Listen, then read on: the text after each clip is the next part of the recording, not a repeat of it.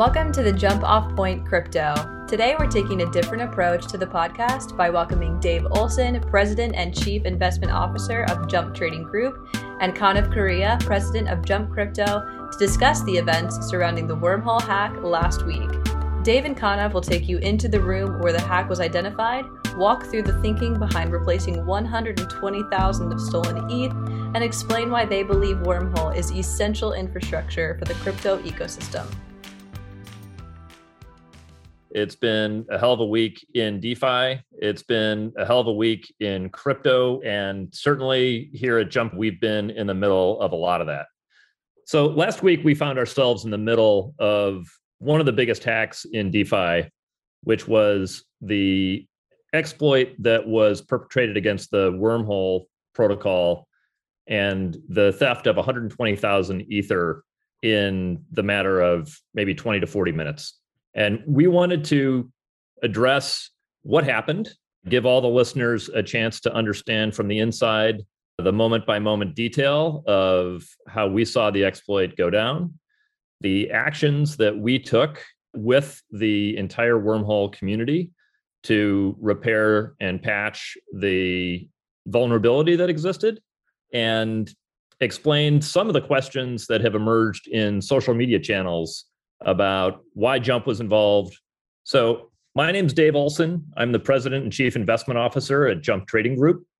Jump Trading is an organization now with over 1,000 people globally. We've been in business for over 25 years. We trade all markets around the world that can trade electronically. And our roots are as traders in the futures markets in Chicago. We quickly grew through that period into other asset classes, other strategies. And several years ago, we were one of the first participants to enter the crypto markets with modern trading techniques. I work very closely with my partner who's also with me today. Why don't you introduce yourself and give a little background on what you do? Hey guys, I'm Kanav Kariya. I'm the president of Jump Crypto, which is the crypto division of the Jump Trading Group. As Dave mentioned, Jump has been in the crypto business for over 6 years now. The effort started as a skunkworks project out of a lab that we have at the University of Illinois, where we're working with professors and PhD students on a bunch of interesting projects. There was a mining rig in the closet. There was a VR project to abstract away the wall of trading screens. There were machine learning and networking projects. And amongst that, Jump found a way to create a sandbox trading problem to explore its interest in the crypto space. The crypto business has come a long way since. We're over 140 people on Jump Crypto now, but we've really tried to stay true to that spirit of innovation and the scrappiness that we had back down at the lab in Illinois. The way I like to describe our business today to people is primarily split into two buckets. One is prop trading, which is exactly what we do on the other side of the house, where we build quantitative models and deploy them at global scale with participation in crypto markets. And the second piece, which will be the focus of the conversation today, and is now even deeper at the core of the crypto business, is the build and strategic piece, where we're involved in the crypto ecosystem, in investing in interesting projects, and in partnering with some of the best protocols in the space. We came out with the Jump Crypto brand sometime last year to start more publicly talking about some of our efforts in this space. And some of the projects that we've more publicly associated ourselves with have been this protocol, which is a financial data oracle on the Solana network. There is Terra, which is creating a decentralized stablecoin product on its application-specific blockchain. There is the Oasis network that offers privacy-preserving computation over encrypted datasets that has applications in the healthcare space. There are projects within exchange on and off ramps in the developing world, and there are infrastructure plays that we've been deeply involved in. Of course, the one that I haven't talked about yet is Wormhole, which I'm sure we'll have the chance to explore a lot more deeply in this conversation. Yeah, that's why we're both here today, after all. It's been an exciting start for Wormhole in terms of traction in what it's enabling in the DeFi community. Why don't you dive us right into what is Wormhole, where did the idea come from, and what role we see it playing in the whole DeFi space? I'll provide a little bit of context around how Wormhole came to be the project that it is today and then and describe it. And hopefully that should serve as a useful guide. So Wormhole was originally conceived as a Solana hackathon project by the Certus One team to be a bridge between Ethereum and Solana to enable the flow of assets across those ecosystems. As we acquired Certus One last year, together we came up with this new, far more powerful vision for Wormhole as a generic communication bridge between a number of high-value blockchains. And what that means is that Wormhole is a bus via which all kinds of information, including assets, NFTs, Oracle data, governance boards, and other information, can flow between all the connected ecosystems in the Wormhole network. Wormhole is a completely decentralized protocol. It has 19 guardians that make up its network, and any data or information that has to flow across these ecosystems has to be attested to by 2/3 of these guardians. Wormhole today connects Solana, Terra, Ethereum, Oasis, and a number of other high-value chains, with more coming into the fold. It's important to recognize that even though Wormhole had its roots coming out of a Solana hackathon, it really is layer one agnostic and completely cross-chain without any central layer. Absolutely. Yeah. It's chain agnostic and information agnostic. And so it's not limited to be an asset bridge anymore as it used to. It's a completely generic bridge to facilitate all kinds of interesting cross-chain applications. To me, one of the coolest things about the Wormhole protocol is the fact that this allows layer one blockchains to really focus on their comparative advantage and not try to be all things to the entire community all at once. So you could imagine layer ones that have got extremely performant characteristics and have got great throughput and very high transactions per second, serving one purpose. And you can imagine another blockchain that's got a fantastic community that's rallied around it. Ethereum probably being the best example of that so far. And instead of the Ethereum blockchain trying to figure out how do we go from 10 or 15 transactions per second to 100,000, you can use the NFT that you got on Ethereum, and you can bridge that through Wormhole into Solana, where there might be a higher performance app that you want to get exposure to. So that ability for a cross-chain environment for each of the chains to do what they do best and then have interconnectivity between them really is one of the more exciting things that's happening in DeFi in my estimation. Two great applications of this that we already see out in the wild is the ability to mint NFTs on the Solana blockchain that lets you do it cheaper, faster, and in a more green fashion. And then bridging those NFTs over to Ethereum enable them to be exposed to a much bigger audience. And the UST asset that's created by the application-specific Terra blockchain, and then being able to represent this stable source of value and use it to transact across the broader crypto ecosystem. With a lot of the press surrounding the hack last week, Kanav and I wanted to get together and talk about the hack. Can you just describe in some more detail, like what was the vulnerability and what were the technical steps that the attacker needed to follow? The contract on the Solana blockchain that manages the minting of wrapped tokens was the contract that was exploited here. Wormhole's token bridge, which is called the portal, looks for deposits on the Wormhole contract on the Ethereum chain to mint wrapped versions of Ethereum on the Solana blockchain that can then be used to collateralize various activities and participate in the Solana DeFi ecosystem. The contract that mints the Solana wrapped ETH had not appropriately validated all the inputs that were needed to verify that the signatures were in place. And the attacker was able to spoof such a signature that's called a VAA in the Wormhole context to mint additional ETH. Basically, they forged the check. They forged the check. That's exactly right. They forged the check and they cashed it in, and we had 120,000 extra ETH in the world. They probably had to do a fair bit of reverse engineering on the protocol. They had to find an edge case vulnerability that the audit firm, all the developers, and everyone else out there in the wild for the last 7 months hasn't seen. The vulnerability was completely patched within 4 hours, which was an incredibly quick response. And it involves a large number of steps. It requires identifying the vulnerability, testing all the fixes in local environments and getting them validated by the broader audience to ensure that it doesn't cause further harm, and then having it onto the network. And being able to pull that off under extreme duress and stress was, in my opinion, an incredibly impressive feat, and one that I come away looking at positively from this rather unfortunate situation.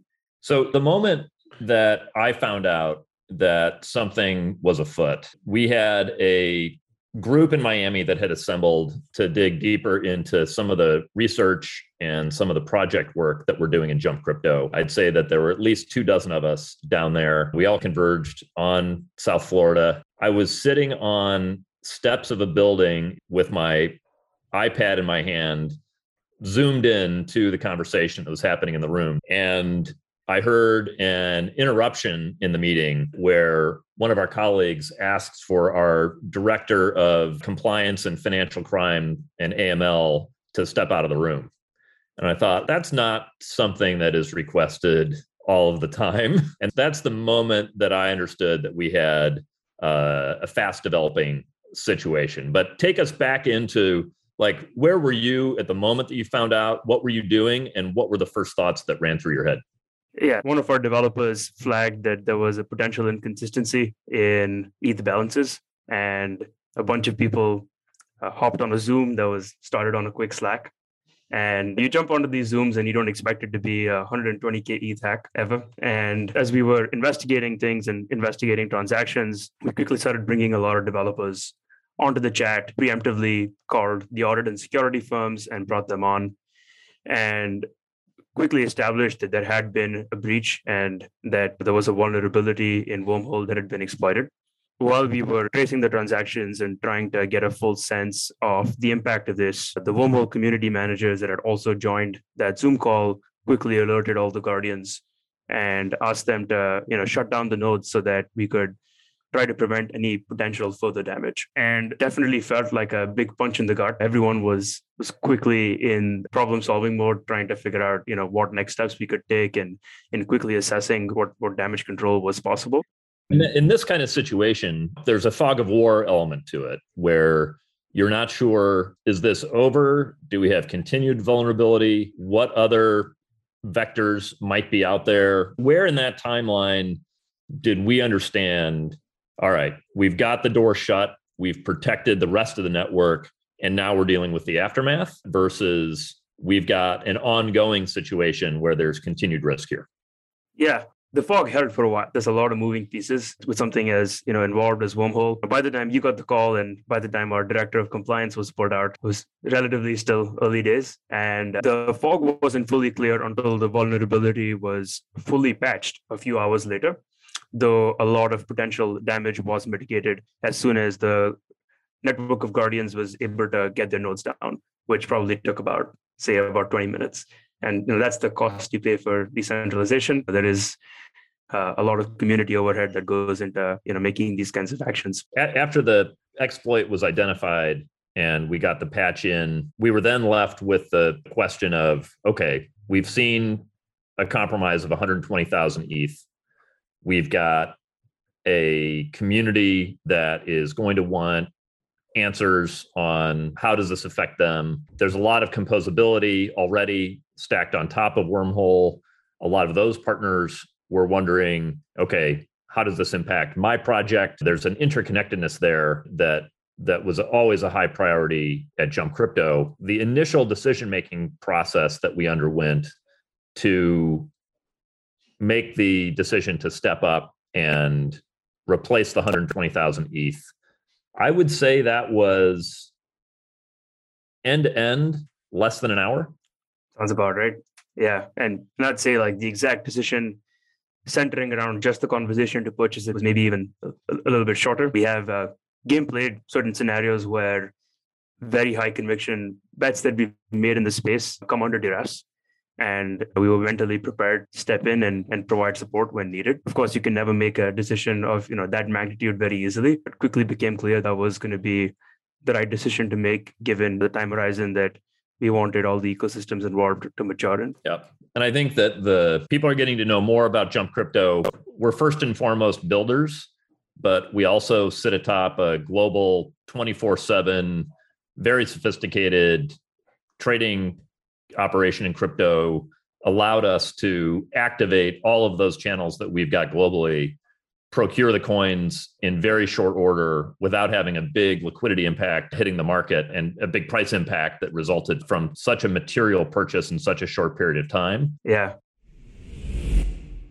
I think, a question that we've heard from a lot of folks is, did Jump Crypto have to do anything? Were we obligated in some way? Did we have some responsibility to put funds into Wormhole given the compromise? The answer to that is no. We chose to use our own funds to shore up the stolen 120,000 ETH. And we knew that we needed to act quickly and decisively in order to shore up the system. Yeah. I think the way we got to that decision, though, it really does trace back into the history of jump trading and who we are as a company and the way we think about risk and the way we think about complex systems. We've been in business for over 25 years. We've cut our teeth in the futures pits and in the markets in Chicago, but very quickly from that point started to evolve into a company that was dealing with the most complex computational environments, the most complex networking environments, and further into machine learning and AI to develop alpha. So our expertise is in managing and modeling and thinking about edge cases for very sophisticated global networks that are operating not just within our own data centers, but interacting in a very diverse financial market climate. Absolutely. I also want to underscore the fact that the network that we've established in crypto was one of the primary reasons we were able to move so quickly and respond to not only getting the assets, but then also alerting all the regulatory agencies, the exchanges, all the partners that we have across the crypto community have informed enough bodies and connections to make that information move quickly and make decisions was huge and something I've only come to appreciate after the fact. Speed was critically important. Wormhole has a lot of adoption across many major ecosystems across a lot of applications, and failure to respond quickly could have led to a lot of uncertainty, cascading liquidations, and poor consequences for the market. And the fact that we made the decision to step up quickly and make this whole assuage the community doesn't detract at all from the fact that we're going to do everything we can. Yeah, we're hopeful that is a quick conclusion, but we're ready for a multi-year effort to continue to keep the heat on and to ultimately recover these funds. We've positioned ourselves and have really been impressed with the way that exchanges and payment providers and wallet managers were immediately available to start to close off corridors for those coins to travel. That was a near immediate response from partners that stood ready to do anything they needed to do to help in this effort. That was really one of the finer moments coming out of this. So many platforms were willing to drop everything and help us out. Yeah, it's part of the crypto community and the ethos that the whole space has developed. Every partner that we've had in this space, all our greatest competitors in traditional finance, all our counterparties and our peers stood out to support incredibly strongly off the bat. One of the things that we've seen some speculation out there in the market about is, where did this money come from? Was there some kind of a loan involved? One theory out there was that somehow these were assets that Jump Crypto had in custody and then put those into saving Wormhole. None of those theories are true. In the simplest terms, it's just Jump's capital. This was cash that we had on our books at Jump Crypto, available for use as we saw fit. We went out and purchased 120,000 ETH and then contributed those ETH into the loss of the Wormhole contract. It's about as straightforward as you can get. The cash was ours. The decision-making around using that cash was streamlined, and we saw an opportunity to step up and bolster a project and an ecosystem that we're big believers in. And end to end, that decision took minutes, not hours. The 20 minutes that it took us to make the decision didn't allow us to put together a consortium to put a deal together. I think when many folks look at this kind of capital injection to help a project that has gotten a vulnerability, a lot of people think, okay, what did you guys get in return? I think it's going to surprise a lot of people that listen to this podcast that there really was no quid pro quo. There was no commitment of equity or tokens or any other offset to the injection. That is tough for people to get their head around. Wormhole is a very critical piece of infrastructure. It's no secret that we acquired Certus One about a year ago that built the first version of the Wormhole. Of course, we have a vested interest in the success of Wormhole as a piece of infrastructure in all the ecosystems that it connects. And the time horizon that we're playing in crypto is pretty long. And it was just the right move to make to ensure that these young ecosystems had the opportunity to develop and for our bets to mature over the long haul. Yeah, the way I looked at it in the moment and the conversations we had before we pulled the trigger were not about how can we parlay this into some additional benefit that would come from the Wormhole project. It was much bigger picture than that. We believe in a cross-chain ecosystem. We have a lot of partnerships that, frankly, we're going to do very well from if they're successful that are dependent upon a cross-chain world. Yeah, we're playing with skin in the game. We come from roots in trading. This was a giant bet to make and one that we hope will pay off very well. I'm glad you underscored that to clear up any questions on intentions. Yeah, crypto and DeFi in particular is a pretty tight community-driven culture. So there is definitely a community spirit within DeFi, and the idea that if there's a crisis, you run to trouble. That's something that we've seen in other instances in DeFi. But our decision to use our own capital, buy the ETH ourselves, and contribute that ETH into Wormhole was fundamentally an investment decision. We decided that the entire cross-chain ecosystem for DeFi was collectively going to be more valuable and more valuable to us than spending $325 million to buy Ethereum tokens on a Wednesday afternoon. So this was an opportunity for us to keep building and for this market to keep scaling. And all the participants, including us, are going to benefit from that. Another question that we've heard is, what in the world is going on with Jump Crypto that you guys have that much capital to begin with? And some historical perspective is in order in thinking about how we position ourselves with this kind of balance sheet from the get-go. And you and I were both involved very early in the crypto effort at Jump, but some people don't appreciate exactly how early that was.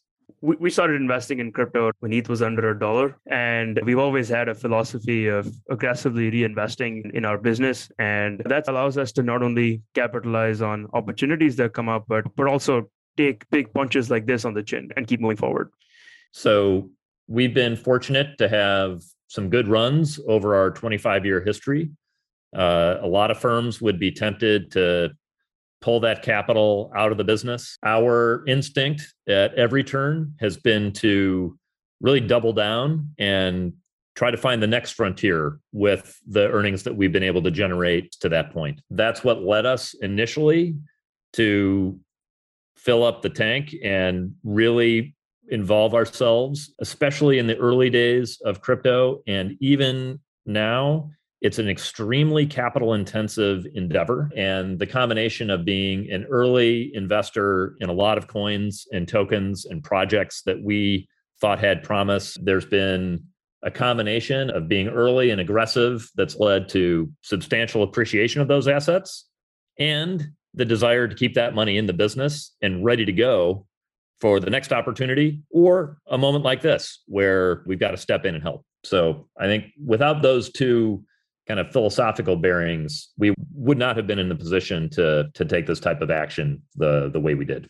Obviously, security is the theme that is underlying all of this. I think it's probably important for us to share the amount of resources that were already brought to bear on iterating through a tighter and tighter capability on security for Wormhole prior to the incident. And then certainly what the post-incident response is to make sure that this sort of thing doesn't happen in the future. And it's obviously multi-participant. Many of the most capable blockchain engineers in the world are focused on it. But I think we should probably elaborate a bit on how do we make this stronger coming out the other side from an incident like this. I'd like to start off by highlighting that Wormhole was built by some of the top security minds in the crypto space. The folks that have built Wormhole were deeply involved in finding game-ending 0 days on some of the top ecosystems that we see today, including Cosmos and Solana. The protocol was audited by Neodyme, which is the top auditing firm on the Solana ecosystem. And yet somehow this vulnerability existed out in the wild for 7 months. And that's the reality of a lot of these things. The Wormhole team has been following best practices on testing, on deployments, on auditing every change as it comes out the door. And going forward, all those things continue to be true. In fact, before the vulnerability, about 2 weeks before a whole fresh round of audits was kicked off, that could very well have also found this vulnerability and applied a patch to it. Those audits are underway, and many others are lined up in a continuous fashion. More alerting and monitoring infrastructure is being put into place by the Wormhole team to be aware of these issues even more quickly as they happen. There are certain accounting and security related upgrades that are going to be detailed out on a roadmap that's going to follow next week. And there is increased vigilance from the community at large. We've seen a large number of dev teams of their own accord going through their code base and adding comments and questions in the days following the incident, which has been awesome to see. Do you think that we're going to see any structural changes to the way Wormhole operates? For example, throttling of total value moving through the wormhole, or some sort of mechanism that would give the Guardians a chance to take another look at it? Defense in depth is always the mantra with all things security. It's harder to reason about in the context of blockchains because every time you add new code and new logic, it increases the attack surface. The vulnerability that was found last week was a smart contract bug. It had nothing to do with the trust assumptions, the logic, or the architecture of the design that we had in place. And when you do add additional logic, it makes it increasingly harder to reason about. And there's definitely more risk mitigation practices that can be put in place, including classic kind of trading approaches of throttling and other tools that can at least minimize damage in events where these things do happen. And they are part of the roadmap that will be laid out next week. The fact is, we are still aggressively pursuing our loss here and the funds that were stolen. Do you want to walk through just how ambitious that endeavor is? Absolutely. The effort started right from get-go. As soon as we identified the vulnerability, we sent an on-chain message to the attacker offering a $10 million reward for the return of the funds.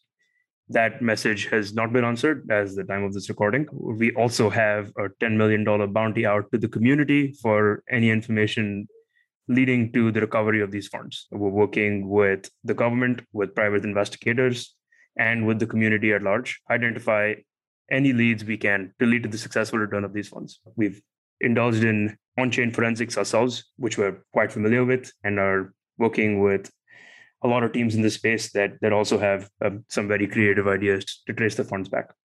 Yeah, I think there's obviously the ability to recoup the monetary loss. That's motivating for sure. There's also a commitment to justice here that probably goes even beyond economics and fuels our desire to work with the appropriate authorities and investigative teams, if necessary, over a multi-year period of time, where we spend more money to have the resources available to continue to chase the trail of these funds. And I think it's worth identifying, let's say the positive scenario works out and the funds are recovered, something like the terrific field work that was done by the FBI in the Bitfinex attack. Dave, we've been through the fire this last week. It's been a lot of sleepless nights. It's been high emotions, but ultimately, in my view, a well-handled situation. Looking back, though, now that we've had the benefit of some perspective, what are the biggest learnings that you've been able to take away, and what have you been going to bed thinking about at night? Yeah, the first is that these projects are ambitious.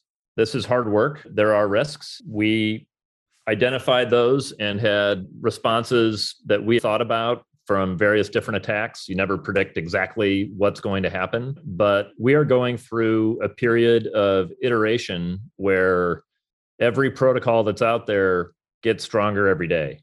There are a lot of eyes on it. There are people working globally to strengthen these capabilities, these code bases, and the logic that's used. It's very cool to see a, if not quite crowdsourced, certainly decentralized effort with everyone pulling in the same direction. And I think that for DeFi to be as resilient as it needs to be for where its growth is going to take, that's got to continue. We believe that our blockchain engineers and our dev talent is going to be a big contributor to that going forward, but we're not going to be alone in that. Obviously, our philosophy of having a lot of dry powder because you don't know what might come up either on the opportunity side or the threat side, that's a lesson that we are thankful that we've learned a few times before and we're ready to go this time. And I think the ability to be transparent and, like you said, hop on a Zoom call with folks from around the world, all trying to figure out the same problem, all trying to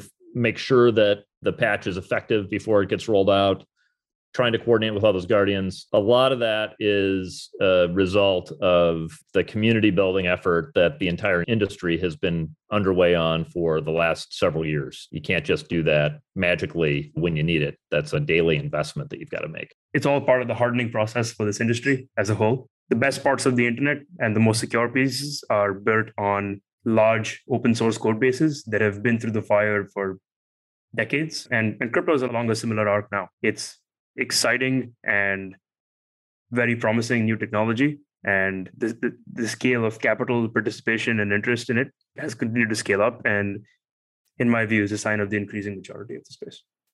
Yeah, we'll see what this looks like in the rearview mirror when maybe we're back down in Florida and we're relaxing by the pool instead of watching iguanas fall out of the trees because it was so cold. It's a pretty good environment to work in rather than anything else when we were there. This is potentially an inflection point in the evolution of DeFi. What are you most excited about that's going to come next? When you've got your optimistic hat on about how far this can run, what are you most excited about?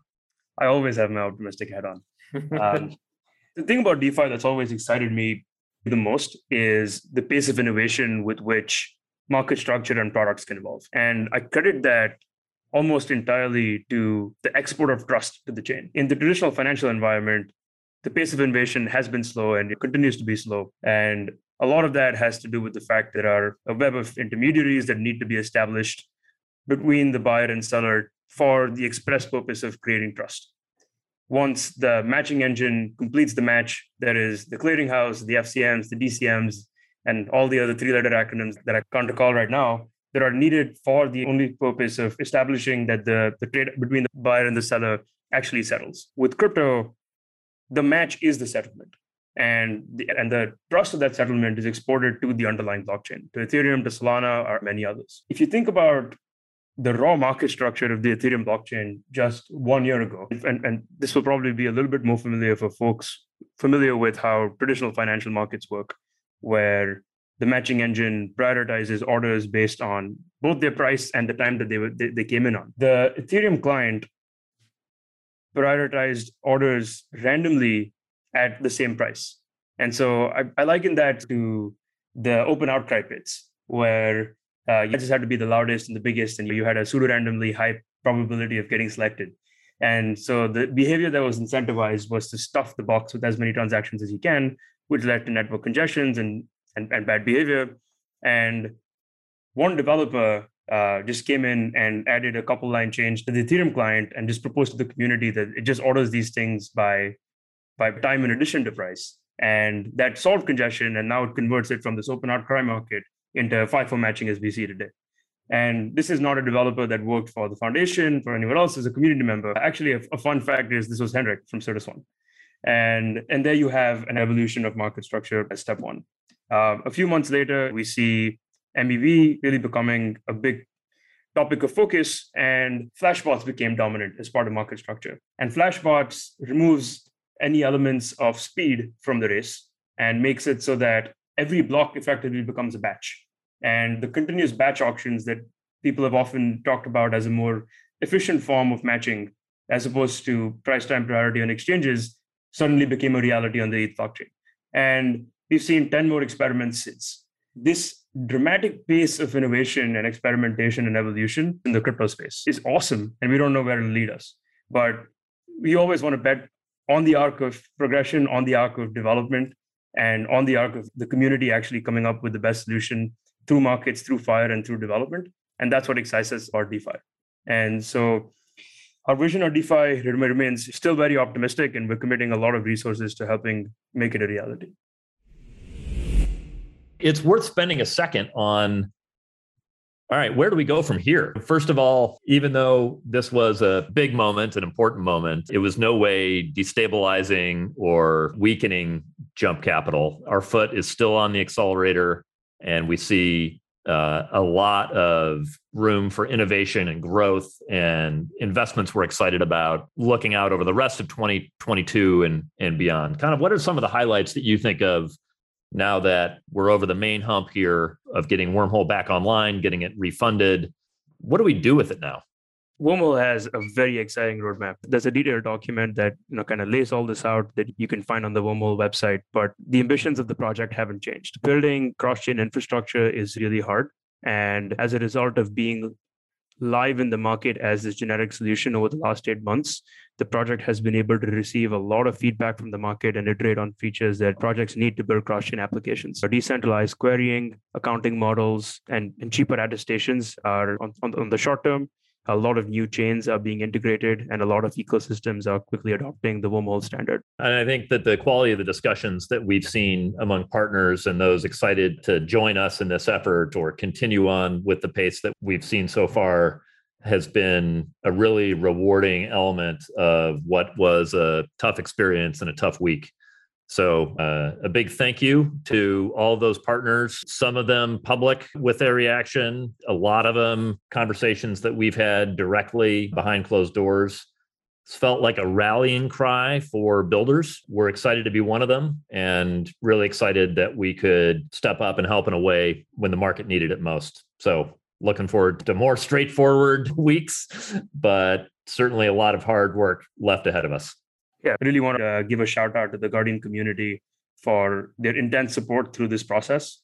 They were up all night with all the developers and the rest of the community and providing support, looks at code, and in quickly getting the patches in place that needed to be explored.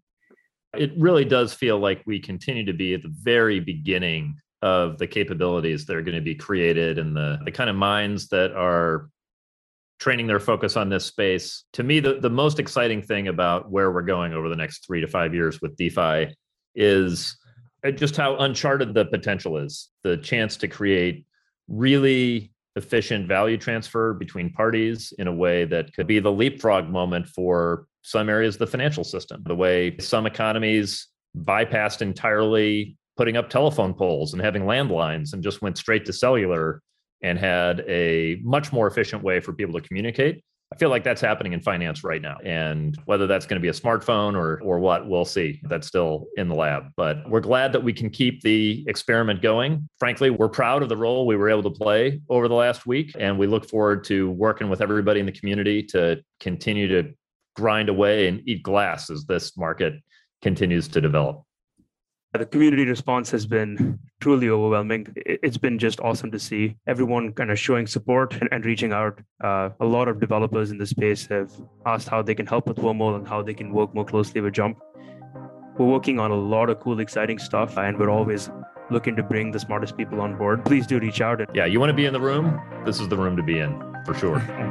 Thanks, Kanav. Let's do this again. Thanks, Dave.